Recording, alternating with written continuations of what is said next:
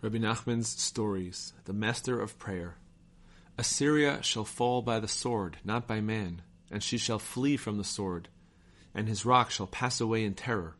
Isaiah 31, 8 and 9. This relates to the three powers of the sword in the story. The expressions shall fall and shall flee denote these powers. His rock shall pass away in terror denotes the emaciation, where one loses one's strength and power. The expression rock here denotes strength. This is the third power of the sword. Look at this carefully and you will understand. The section then concludes, the word of God, whose fire is in Zion and whose oven is in Jerusalem. Isaiah 31, 9. This is the oven and fire in the story. If you look, see, and understand, you will find that this chapter explains the entire story. All these are the words of the Rebbe of blessed memory. The Rebbe of blessed memory said explicitly that the entire story from beginning to end is alluded to in this chapter, Isaiah 31.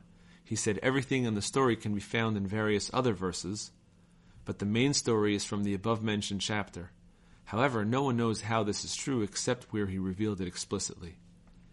There were also other concepts in the story that are alluded to in this chapter, but we were not worthy of comprehending them. However, he said explicitly that the entire story is alluded to there. The order of the king and his men in the story is the master of prayer and the mighty warrior, the treasurer and the wise man, the bard and the faithful friend, the queen's daughter and her child, and the king and queen. This is their order. It is related to the world of rectification, Olam Hatikun.